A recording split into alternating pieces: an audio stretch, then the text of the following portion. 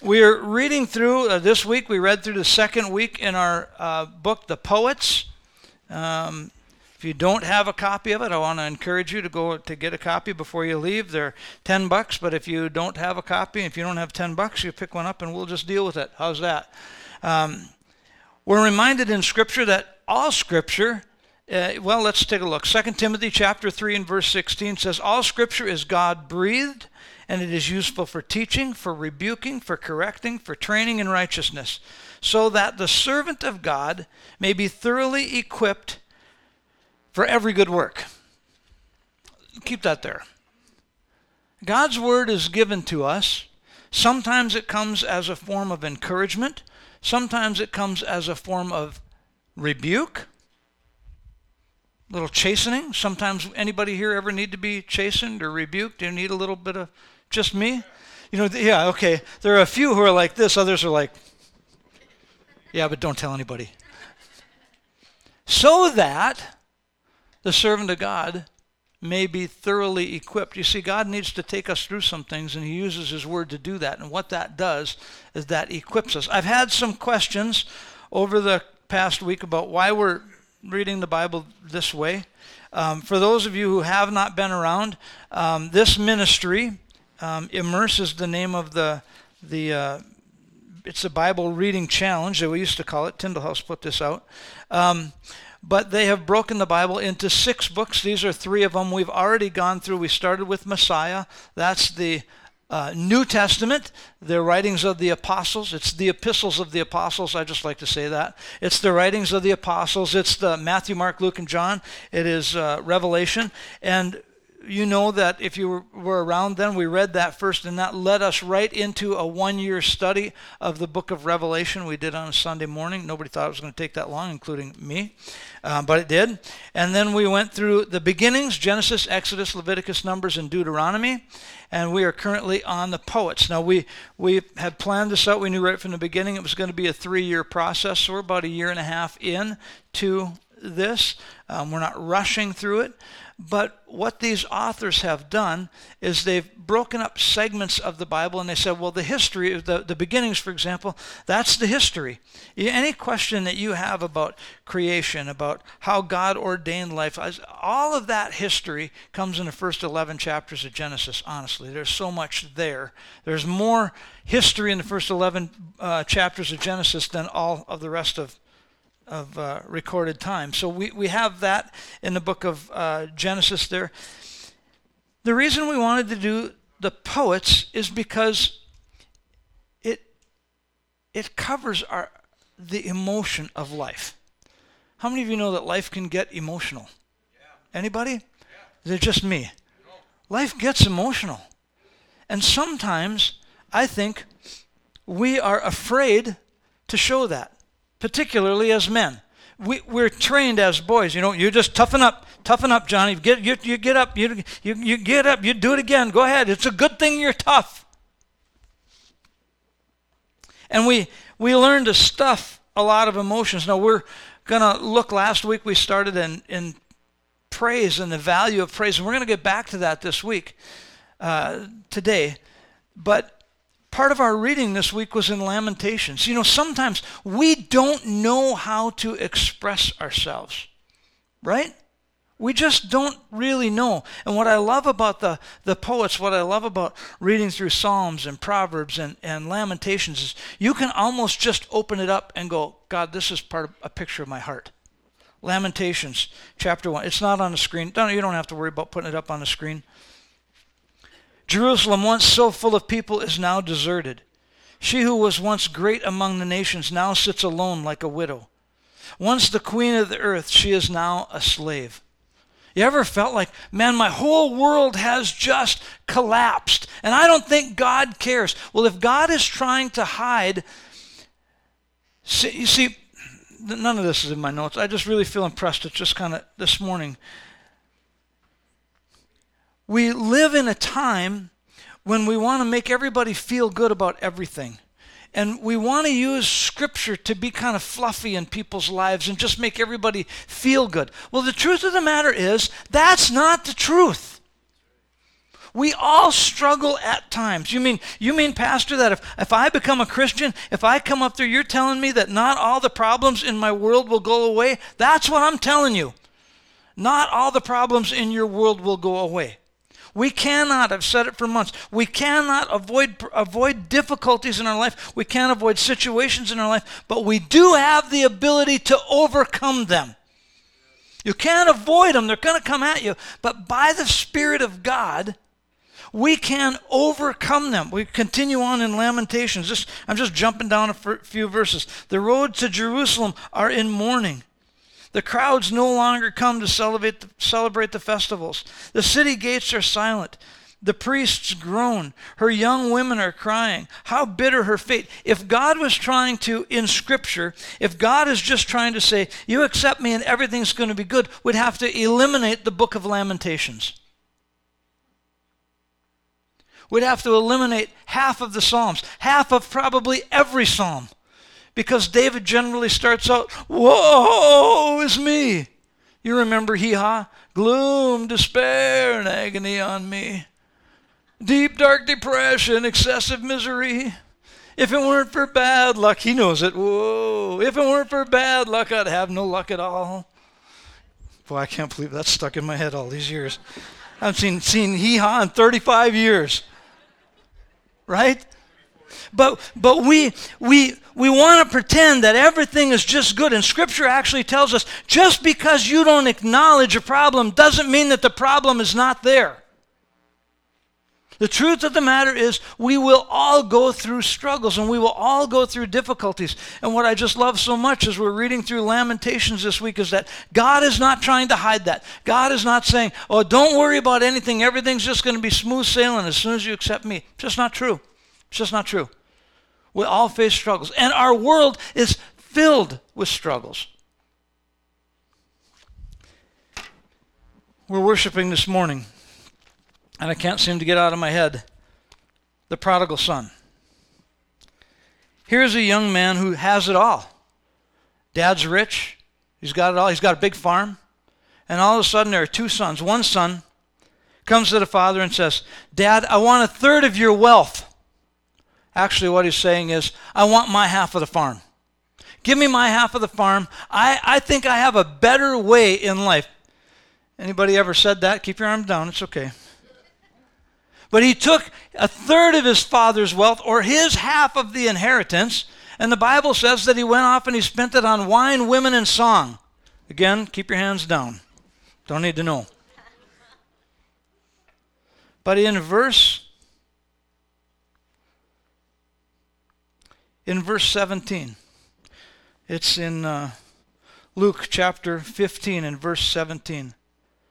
Jesus is teaching here, and he says, when he came to his senses.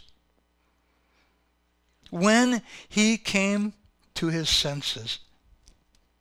He's starving. He's eating out of a pig trough. He's feeding pigs for a living because he's burned through all of his dad's cash.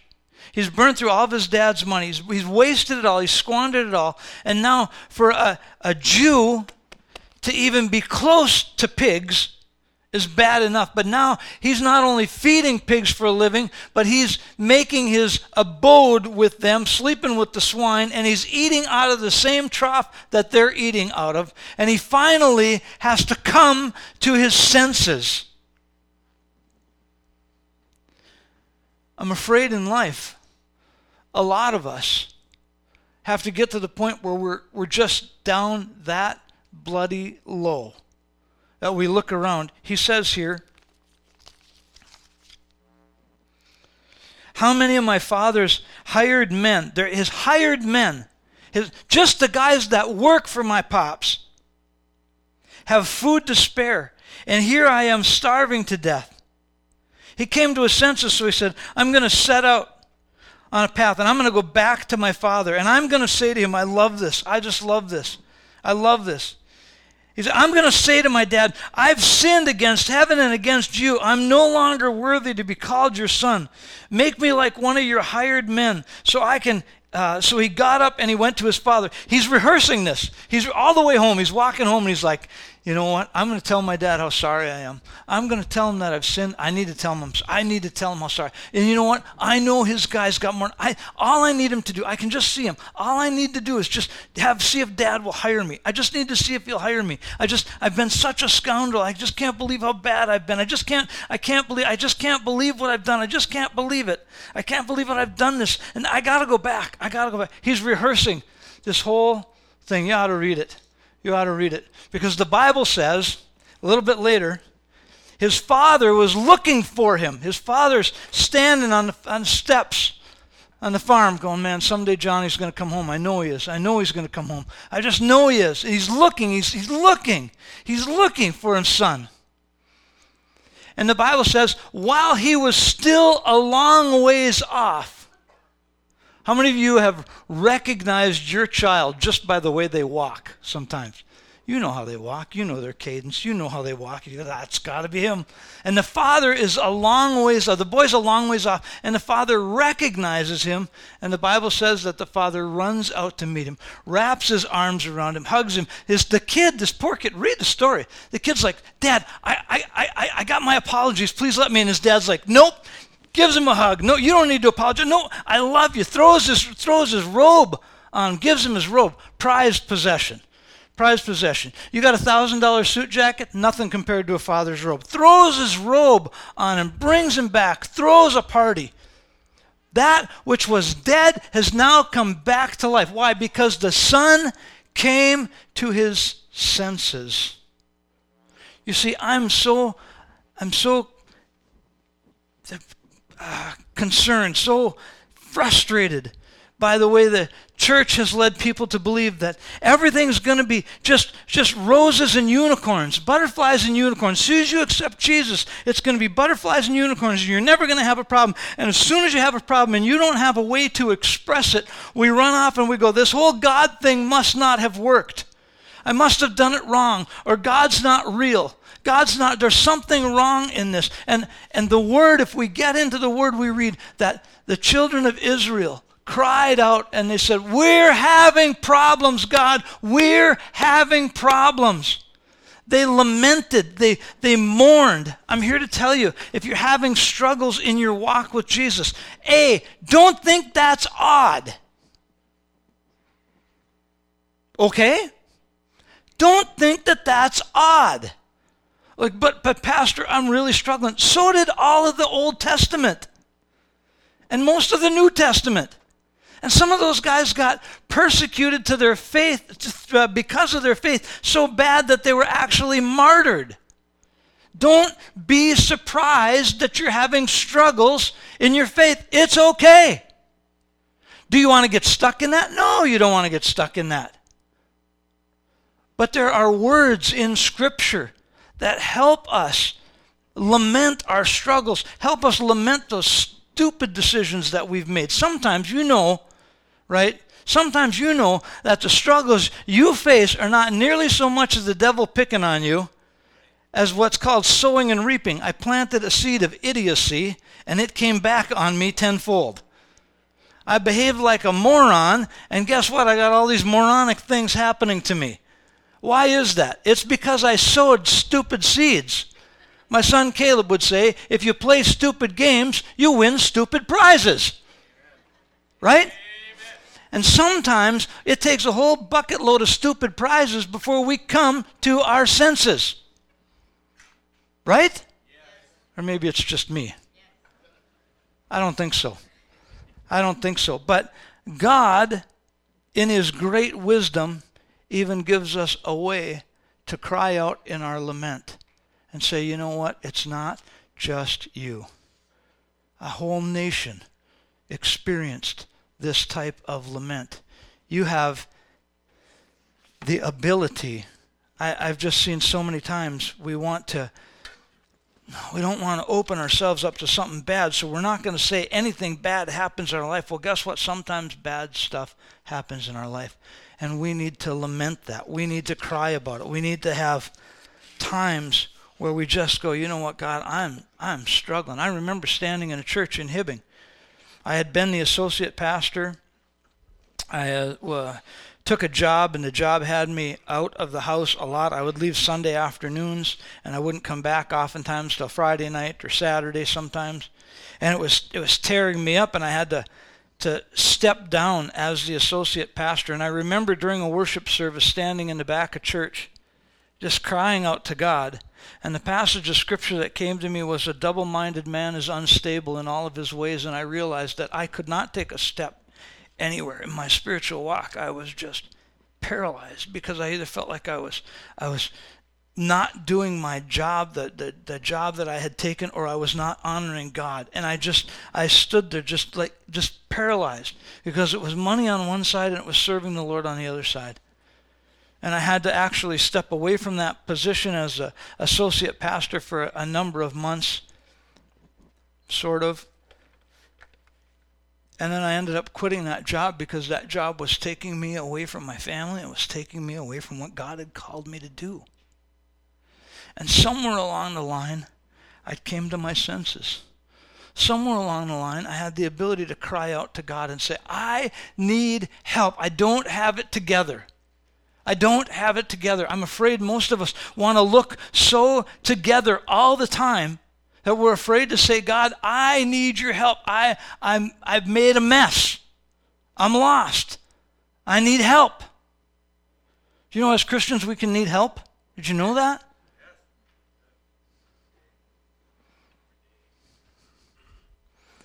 I'm going to get back to my notes. I'm going to start on my notes. I'm not getting back to anything. I'm going to start my notes. Last week we began to look at praise. You see, I think this all fits in here. What do we do when we get in the middle of that lament? It's sometimes we get stuck there. I just told somebody the other day, it's like getting stuck in a ditch. You back up into the ditch, and there's all kinds of action going on. Man, the wheels, they're just going everywhere. Action everywhere. Snow's flying. You get down to grass, things are spinning. All kinds of action. We're just not moving anywhere. Right? When we're stuck, we can get stuck in that lament. We can get stuck in that place. But if you watch through the Psalms, David starts in this place where there's mud and there's mire and there's snow and we're stuck. And all of a sudden, he begins to gain traction. And he begins to gain traction. How does he do it? By praising. He confesses his fault. He confesses his lament. He confesses his struggle. But then he doesn't stay there. God, this is the problem that my enemies, they are all surrounded. You can pop open a psalm anywhere, and you can see David's struggle. He starts out with his struggle all the time.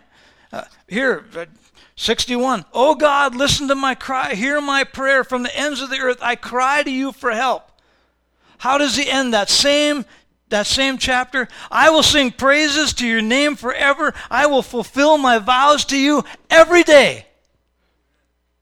It's fine to lament. It's fine to have struggle. As a matter of fact, I encourage it, because if we don't, we bury that garbage in there and we never get it out. Sometimes you just need to throw up. If you ever just been that sick, you told yourself, man, if I could just throw up, it'd be all better. Sometimes we just need to get that garbage out. But once you get it out, don't stay there. Now we have to replace that with praise. Now we have to get in front of God, and we have to open up. Last week we began to look at the poets, and we began looking at Psalms. That first part of Psalm 34. David begins with, I will extol the Lord at all times. His praise will always be on my lips. Always. I will extol him. We looked at that. That means to praise enthusiastically. Bless the Lord, oh my soul. Can we get enthusiastic about praising the Lord? What about a good whoo? Amen. You know how to do that. We can do that. Well, we're Norwegian. We can't do that. We're German. We can't do that. Shelley was wearing a shirt this morning. I think it said, I identify with being born again. How about that? How about that? I identify with being a Christian. I identify with being an overcomer. We don't have to get stuck in that mud. I said last week that the reasons that we're supposed to pray, number one is God has wired us to be praisers. We are by nature praisers. Number two, he has commanded us to praise. If you'll recall, I said that's often where we get off track, is because we're wired for praise, and yet we begin to praise the wrong stuff. We get messed up. God's goal right from the beginning for us is that we should praise him. But if we don't have somebody to raise us up in the nurture and the admonition of the Lord, we wonder why we got all these things in our life that we're so happy about. We're praising all these things instead of praising God. Well, guess what? We got off on the wrong track. But God says it's time to get back on track. Why don't we just praise God? Why do we get that so messed up? I think sometimes it's because of a lack of understanding. I mean, you think about it, well, God's God. If God's really God, then what does he need my praise for? And if you've ever heard of Friedrich Nietzsche from the late 1800s, he was one of the first existentialists, and he got stuck in this. Nietzsche said, I cannot believe in a God who wants to be praised all the time. Like God's got a problem. Nietzsche was actually the son of a Lutheran pastor. And he got this understanding, or this misunderstanding of this truth, and it drove him away from God. Clear back in the 1800s, he was one of the guys who's first quoted as saying, God is dead. You see that in his writings. He's had tremendous influence in the atheism throughout time. And it's because of this issue. So why does God need our praise? Well, let me tell you the truth of the matter. The truth of the matter is God is all-sufficient, and he does not need your praise. He commands it, but he does not need it. He doesn't need our praise any more than you or I need a preschooler to make a Christmas card or an art project so we can put it on our refrigerator. I do not need that. Right? I don't. That is not what I need to sustain life. I don't need that. But I got to tell you, it sure warms my heart. We got a bunch of them on our refrigerator. We've had a bunch over time. I know one mom, she used to take all the stuff that her kids would bring home. She'd put all the art projects on the refrigerator. She'd back up and take a picture of it so that she could take those off and put fresh ones on. She never missed a one. She always had a, why? Why? Because it fills us. It warms us. We love that. Is there a grandparent out here who does not want an art project from their grandkids? You don't dare raise your hand because I got you in a spot, right? People are going to like, wow, what are you, a Grinch? We love that stuff. But do we need it? No. Here's the deal. We miss the value of praise. We misunderstand it. It's not like God needs it. He does require it, and we're going to look at why in just a minute. I think another issue, another reason that we do not praise God naturally is we have never developed that habit. We've never developed that language, that skill set. If you'd want to develop a language of praise, read through the Psalms. You will learn. He's given us, it's like David saying, repeat after me. Just repeat after me. I will praise you at all times. I will extol you. You're like, I don't know what to say to God. Start out with Psalm 34. I will extol you at all times. And if you don't feel like it, do it anyhow. What does the Bible call it? A sacrifice of praise. We bring a sacrifice of praise into the house of the Lord. Sometimes it's a sacrifice. I might wake up in the morning and not really feel like praising the Lord. You know what I should do? I should extol the Lord at all times. Right? But we've not learned that. We've not been trained in that. A child does not automatically thank grandma and grandpa. I shared this last week, but I watched it. Caleb and Joanna, they're getting ready to go after Christmas. And Caleb's got Titus in his arms. And he's looking at Titus, and Titus has got his Christmas present in his hand. And Caleb puts him down and he says, go tell grandma and grandpa thank you. Titus runs over, thank you for the present. At first, I think he said, no, I don't want to. And Caleb said, too bad. Go do it. So he comes over and he thanked us. We have to learn that. We have to learn it. You go, you know what, I'm really not comfortable. Too bad. It's not about you. It is, actually. It is about you. You'll see that in just a minute. It is about us. But we need to praise God. He made us praisers, and he commands us to praise. That's what we talked about last week. We said last week that the reasons that we don't praise is we lack understanding, but we don't have a relationship with God, and we've not been trained. If you want those 2 points, you get last week's tape. If we never say thank you to people who do nice things for us, we show ourselves to be entitled, selfish, spoiled adults. You would never back up. You'd never be parked at this front door, and you'd back up until you put your car in the ditch and come in and ask for help. And I'd get out there, I'd hook up my tow rope, and I'd pull you out of there. You'd never even think about driving away without saying thank you. Would you? We'd never even consider that.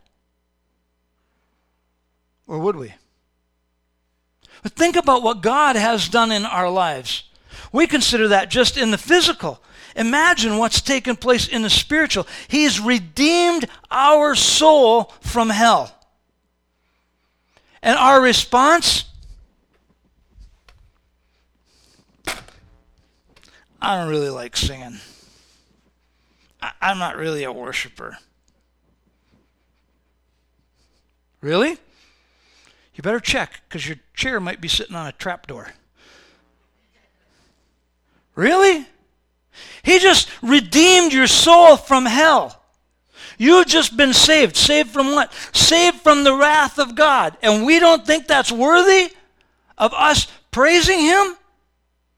Even though he created us to be praisers, he commanded us to praise, and he is absolutely unequivocally worthy of our praise. We stick our nose in the air and go, I'm not really sure I like to do that. And the songs that the worship team chose this morning, they weren't that good anyhow. I said it before, I'll say it again. They weren't worshiping you, so get over it. I don't really like those songs. You're not the one being worshiped. What does the Bible say? At the end of times, every knee will bow and every tongue will confess. Well, guess what? I say let's beat the rush. Let's not wait till the end. It's too late then anyhow. Let's bend our knee. Let's confess that he is Christ. Let's worship the King of Kings and the Lord of Lords. We need to develop this praise language. I think it's undeveloped because we don't practice it. Well, people would think I'm weird. You are weird. The Bible actually says we're peculiar. We're peculiar people. Because we understand what it means to be set free by the King of Kings and by the Lord of Lords. We understand what it means to have a father come running off a porch a long ways away, wrap his arms around us, and celebrate the fact that we've come back to him. Hallelujah. We've got that on our side. You are a peculiar people. If somebody says you're weird, they're right. And it's okay. You can be weird. I remember one time I was whistling a song. I just have this bad habit. I whistle a song. It was a worship song. And some guy in my electronics class or electrical maintenance at school said, who whistled that? I'm like, what? Was that you? I mean, what? Well, was that you whistling? I'm like, I don't know. Was I whistling? Well, don't deny it. I don't deny it. I'm just ignorant. What are you talking about? Well, you were whistling a worship song.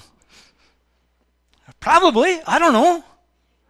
And it turned out about 15 minutes later I was doing it again. And he's like, it is you. Like, okay, what am I doing wrong? Well, I recognize that song. I can't believe you're whistling that here. I'm like, why not? Should God's praise not flow out of us in such a way that we're almost unaware of it? I mean, think about this. Think about this. He's made us praisers. We will praise our kids. We'll praise our stinking dog. Throw a stick and he brings, oh, good buddy, you did a good job. Oh, good. But God sets us free from something and we're like, I don't sing. That's just not me, Pastor. I don't praise. Yes, you do. You praise something. You praise something. Oh, you see how fast I got the car going this week. Whoa, man, I handled that corner. It was great. You're praising something. How about the King of Kings and the Lord of Lords? Amen. How about that? God wired us for praise. He commanded us to praise. He deserves our praise. He deserves our praise.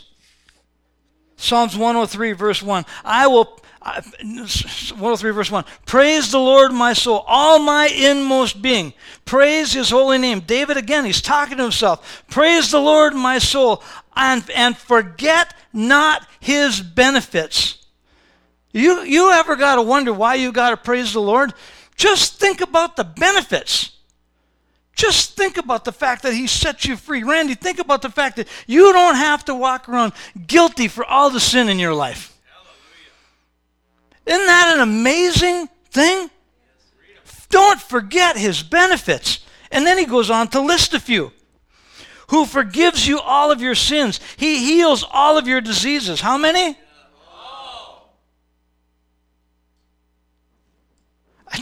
We just did a funeral for Mike yesterday. Michael J. And I wasn't thinking about it. It just came to me during the service. But it's like, can you imagine? This guy now, the Bible says that Jesus said, I'm going to go away, but I'm going to prepare a place for you.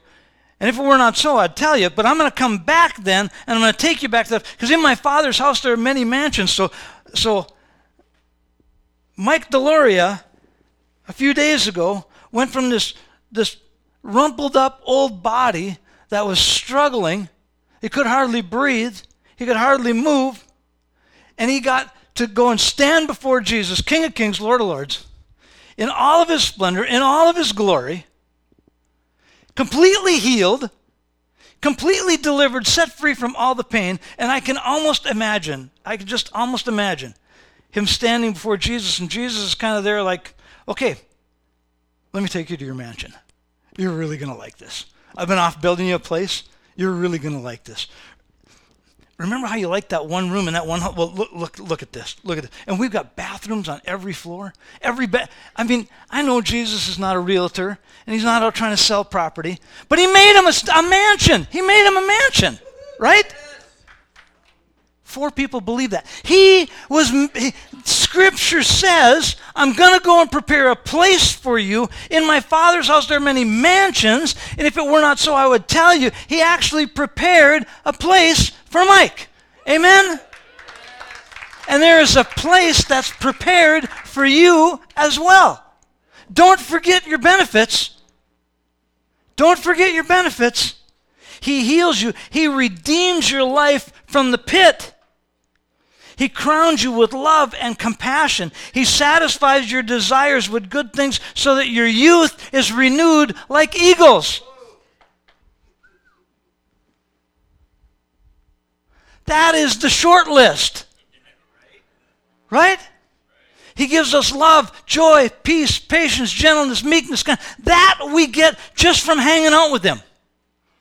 You don't even have to struggle for that. That's just for hanging out with him. The Bible says that is the fruit of the Spirit. That is the result of being in his presence. You can walk around with love, joy, peace, patience, gentleness, kindness, meekness, temperance. You get to walk around with all of that. Or you can choose not to do any of that and go ahead and look in Galatians chapter 5 and see what the fruit of the flesh is. Bitterness, envy, selfishness. It goes on and on. How do we want to live our life? Bless the Lord, O my soul. David's given himself a pep talk. Be a praiser.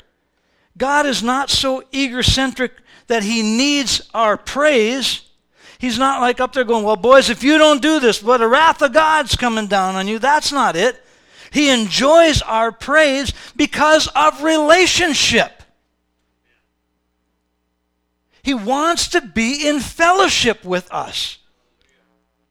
I can't do that. You're shutting the door. You're closing the door on relationship with God. The fourth reason is actually the one that gets me the most. Okay, I've hit 3 of them, I think. I don't know. But the fourth one is the one that kind of gets me the most. God enjoys, and I believe he requires our praise because he knows that it will actually ricochet back on our lives. When you praise God, you are the one who gets the benefit. And let me tell you how that happens. Jesus says in Luke chapter 6, give and it will be given back to you, pressed down, shaken together, running over. We always think of that as money. We think of it as money, we think of it as our time, talent, and our resources. If you're really a creative preacher, you can get to that. But I'm telling you, I believe that it is even in our relationships. We begin by praising God, and it establishes intimacy with God. Psalm 100. Shout for joy to the Lord, all the earth. Worship the Lord with gladness. Come before him with joyful songs. Know that the Lord is God. You get to, through praise, you get to know who God is. It is he who made us. We are his people. We are the sheep of his pasture. We enter his gates with thanksgiving and his courts with praise. We give thanks to him and praise him, for the Lord is good. His love endures forever. His faithfulness continues to all generations. And you and I, by praising him, get to tap into that and get to know who he is. We get to walk in that. Do you believe that? I could find out. We could do a test. You can do your own test. All you got to do is just see how much praise is coming out of your mouth this week. And it'll be a test as to see just how much of that you really believe. As we have the opportunity to get to know God. Now we can choose to sit on Facebook and watch Reels for 4 hours. Or we could choose to watch a Gold Rush. Or we could choose to watch some car show. Or we could choose to go and spend all of our time, waste all of our time on A, B, C, and D. Or we can get into his word and we say, God, I really need to know who you are. Matthew, Mark, Luke, and John. You start reading through Matthew, Mark, Luke, and John. You start reading through. If you've never, ever taken the time to read through the book of John, not this whole book, just the book of John. Just read. John was one of Jesus' best friends. You want to know what it looks like to become best friends with Jesus? You start reading in the book of John. How about we're supposed to abide with him? If you ever want to ask Jesus a question, and you ever want to ask him for something, and you never want him to turn you down, there's a way to do that. The Bible says, if you abide in me and my word abides in you, you ask what you will and it'll be done for you. Why is that? Because all of a sudden you'll know him at a level that you're asking for what he wants to do in your life. It's not that difficult. Pastor, God doesn't answer any of my prayers. We're probably asking the wrong things. I can guarantee if you start out asking for the lottery every week, it's probably not the right prayer. I remember when I was in Mexico, the first time I ever went to Mexico. We're at a church service, I can't understand a word. We've got an interpreter who's whispering in my ears every now and again. At the end of the service, the pastor asks, there's an altar call. People come on up and we're talking poverty. Like the place where we were living, the house across the street from us, every morning about 5 o'clock, they'd kick open the gates, and they would kick out the donkey, and they'd kick out the cow and a couple of pigs, and the chickens. They'd kick them all out into the streets because they were living in the house.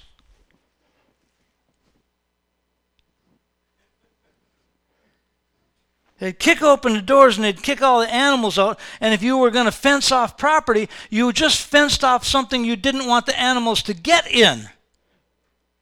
You didn't fence them off an area to keep your animals in. You didn't have anything. You just fenced off the area you didn't want the animals, the stray animals, to go and eat. So you'd just get enough to fence off your garden. This is the poverty. There was the town that we were building a church in that had one toilet. But you had to go and draw water from the well in order to dump water into the toilet so you could flush the toilet. Okay, it's poverty. There's poverty. And at the end of the service, this little lady comes up. She's just 4 foot nothing. Her hair is just looks like an explosion in a steel wool factory. Turns out she's blind. She's got a stick. She's getting her way up to the front. And I'm doing whatever I can to get over to our interpreter. As I'm thinking, man, we're going to see a miracle here. We're going to see a miracle here.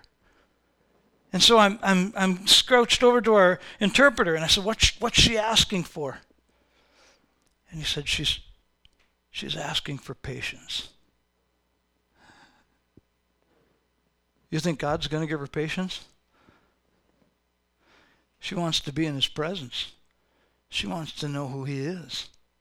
She wants him to run his character through her life. God, would you please show yourself in my life so that I can be more patient?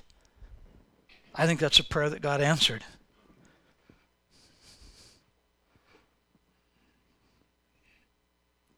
The second thing about this is God wants to establish. His praise comes back to us. One of the ways that it comes back is by intimacy. Another thing that comes back to us is it helps us to live out. It prepares us to live out our purpose. Part of our purpose in life is to be a reflection of Jesus Christ. And Jesus said, if you've seen me, you've seen the Father. How many of us can we say that of ourselves? If you've seen me, you've seen Jesus. I can't say that. Someday I'd like to get to where I can say that, but I can't say that. I believe I've met some of those people in my life. I believe I have. We're supposed to be a reflection of Christ. Psalms chapter 34, verse 2 says, I will glory in the Lord. Let the afflicted hear and rejoice. Glorify the Lord with me. Let us exalt his name together. David's saying, I want to glory in the Lord so much. I want to extol him always so that the afflicted hear me and they begin to rejoice too. I want to be such a reflection of Jesus that when people around me hear me, even if they're afflicted, even if they're having struggle, even if they're sick, even if they're lost, even if they've got pain in their life, even if they've got troubles, even if they've lost their house and their car and their dog, it sounds like a good country song. If they've gone through all of that, they hear me rejoice so much, they're like, you know what, I got to do that too. I just need to thank God. I need to thank God. That's what he's saying. Help me become a praiser to the degree that people around me don't want to praise God.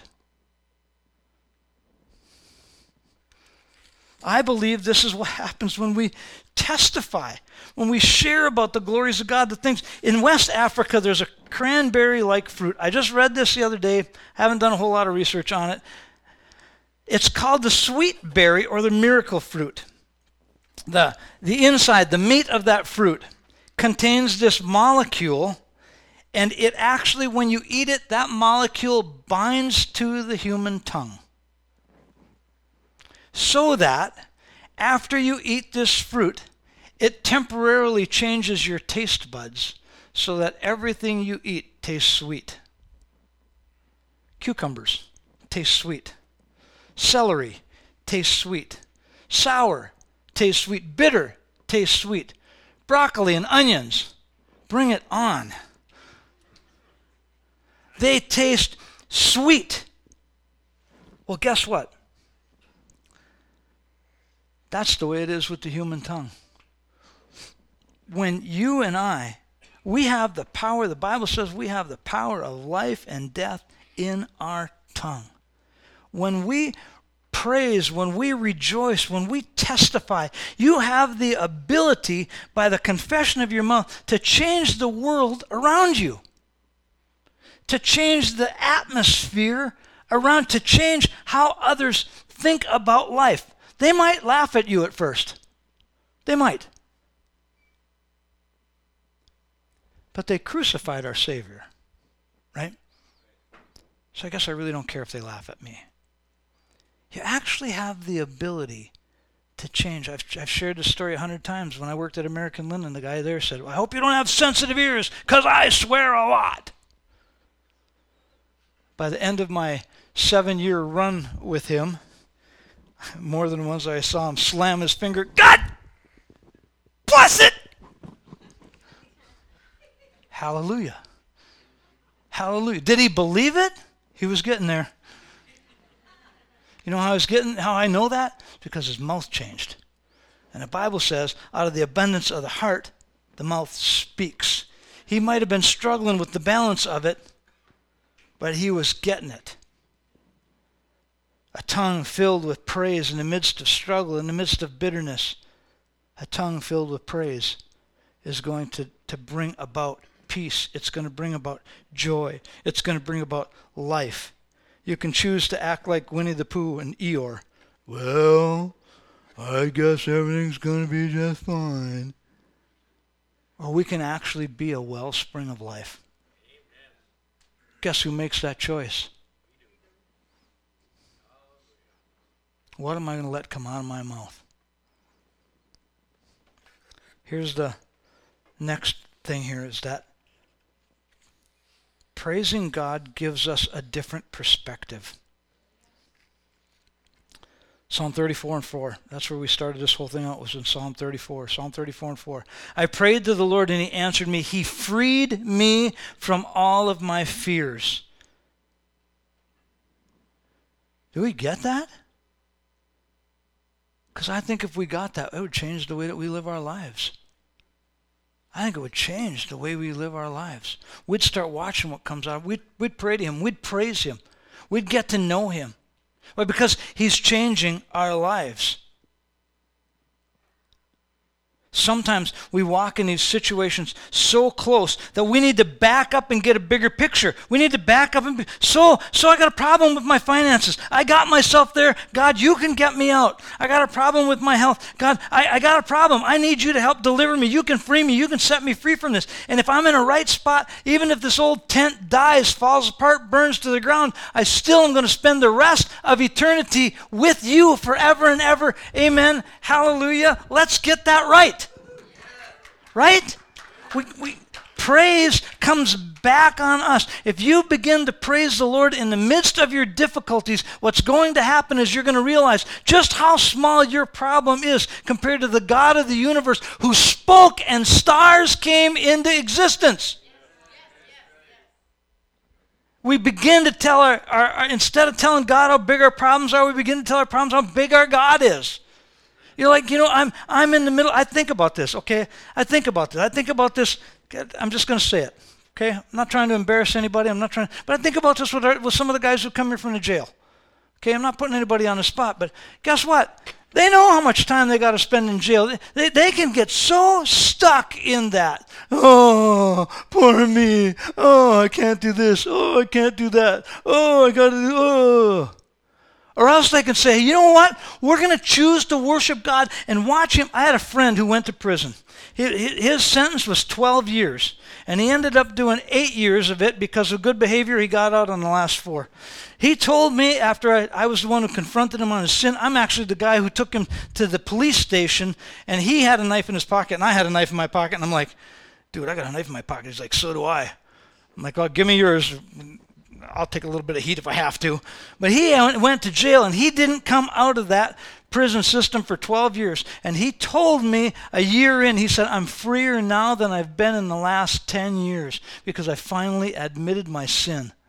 And I finally have turned to God. He was freer in jail than he was when he was walking out on the streets continuing to commit sin. Look, this comes back on us. It changes our perspective. Praise will give you intimacy with God. It will give you purpose. It will change your perspective. And the final result is this. The final result, at least for this sermon, is God completes our joy in praise. Psalm 34, verses 4 and 5. I prayed to the Lord and he answered me. He freed me from all of my fears. Those who look to him for help will be radiant with joy. No shadow of shame will darken their faces. C.S. Lewis wrote this about joy. He said, I think we delight to praise what we enjoy because the praise not merely expresses but completes the joy. The delight is incomplete unless it's expressed. How many of you have ever driven down Highway 34 in the fall of the year? Right out in front of the Erie Town Hall is that fantastic oak tree. It is vibrant, right? Oak, maple, what is it? Maple, because it's Jim and Jane's tree, right? Or that's right by their place. It's fantastic. Do you know when my joy is the most complete? It's not when I see that tree. That's cool. You know when it's most complete? When I tell somebody about it. Did you see it? Did you see the tree? It's amazing. It just completes. Have you ever seen calves in the springtime? You let calves out of the barn and they take off and they're bucking and kicking and carrying on. That's great. I love watching that. You know when I really love to watch it? It's when I got my grandkids with me. Look at them. Look at them jump. Look at them. Our joy is fulfilled when we get to share it with somebody else. You ever hear a really good joke? You're a good joke. It's just great. You just loved it. It's not nearly as good as when you get to retell it. You get somebody else to laugh with you, right? I watched a movie one time. The movie was Speed. And there's a mad bomber in there. And he says this. He gives this phrase. I don't have it exact, but he said, the bomb has not fulfilled its purpose until it explodes. It's not really a bomb until it explodes, right? It's not complete. I don't think we're entirely complete in our joy until we express it. You can have that joy, but when you begin to express it, all of a sudden it just comes to life in us. It comes alive. Now you have a choice. We can do that. You can walk around filled with joy. You can walk around expressing that joy. We can walk around with a peace that this is overwhelming, a peace that supersedes all understanding, or we can walk around as a Christian looking like we've just sucked on a lemon. We have that choice. You have that choice every day. You can make that choice. And the determining factor, as I read it here, the determining factor is really about what are we going to do? Are we going to praise Him in the midst of our struggle? Are we going to praise Him when things are going well? Are we going to praise Him at all times? Are we going to extol His virtue? Are we going to enthusiastically praise Him?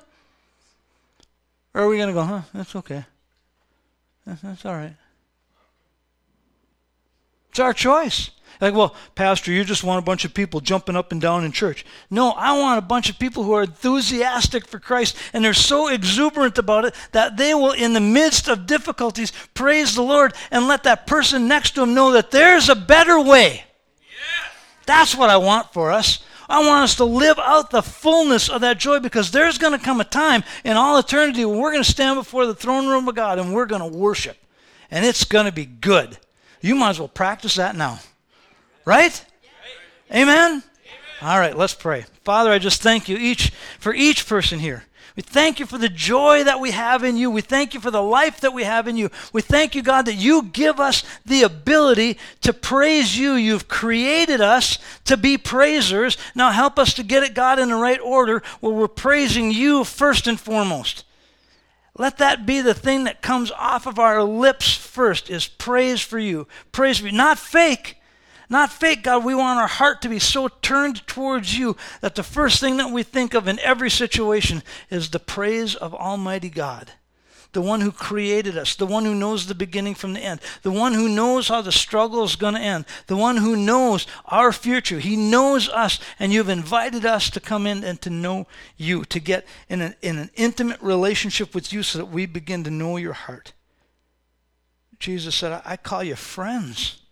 You're no longer servants. I call you friends. A servant doesn't know the master's business, but a friend does.